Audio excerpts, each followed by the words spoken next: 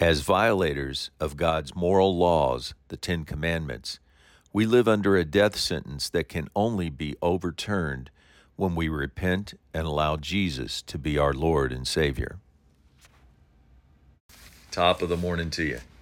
When we consider our identity in Christ with the mind of love and a firm determination to get to know God more fully, we find that when we repent and accept Jesus Christ as our Lord and Savior, we get an experience much like what Paul received when he was first saved. Acts 9, verse 17 through 18. Ananias went and found Saul, saying, Jesus has sent me that you might regain your sight and be filled with the Holy Spirit. Verse 18, instantly something like scales fell from Saul's eyes, and he regained his sight. Then he got baptized. When we were saved, our spiritual sight was restored. John 9:39, Jesus, I entered the world to render judgment, to give sight to the blind, and to show those who think they see that they are blind. We are no longer blinded spiritually. What is it that we can now see? Well, like the prodigal son in Luke 15:24, we were lost and now we're found. It's almost like we were given a special vision to see lost people. We can now see death sentence signs around the necks of those who have not repented and are not saved. We are sensitive to their condition because we were once in their position, headed to eternal death without God. The problem is the people with their death sentence around their neck have grown oblivious. At first, these signs were uncomfortable. After all, it violated their consciences.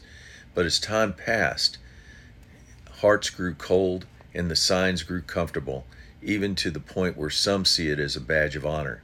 They either don't realize or don't care that the reason they have the sign is they violated God's moral laws, the Ten Commandments. They've stolen something, no matter how small, or lied or lusted after someone not their spouse, or disobeyed their mother, father, etc. Habakkuk 1:12, O Lord our rock, you are pure and cannot stand the sight of evil. Romans 2:1, it is obeying the law that makes us right in God's sight. Romans 1:17, this is accomplished by faith. Romans 3:26, God is fair and just. He declares sinners to be right in his sight when they believe in Jesus. In other words, Romans 5:1, we now have peace with God because of what Jesus our Lord has done for us.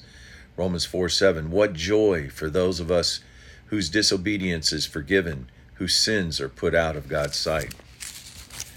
Words of encouragement. With this new vision comes responsibility. What are we to do when we see these death sentences hanging on our friends, family, and acquaintances' necks? We need to alert them. They need to be reminded how they got there, violating God's moral laws, the Ten Commandments.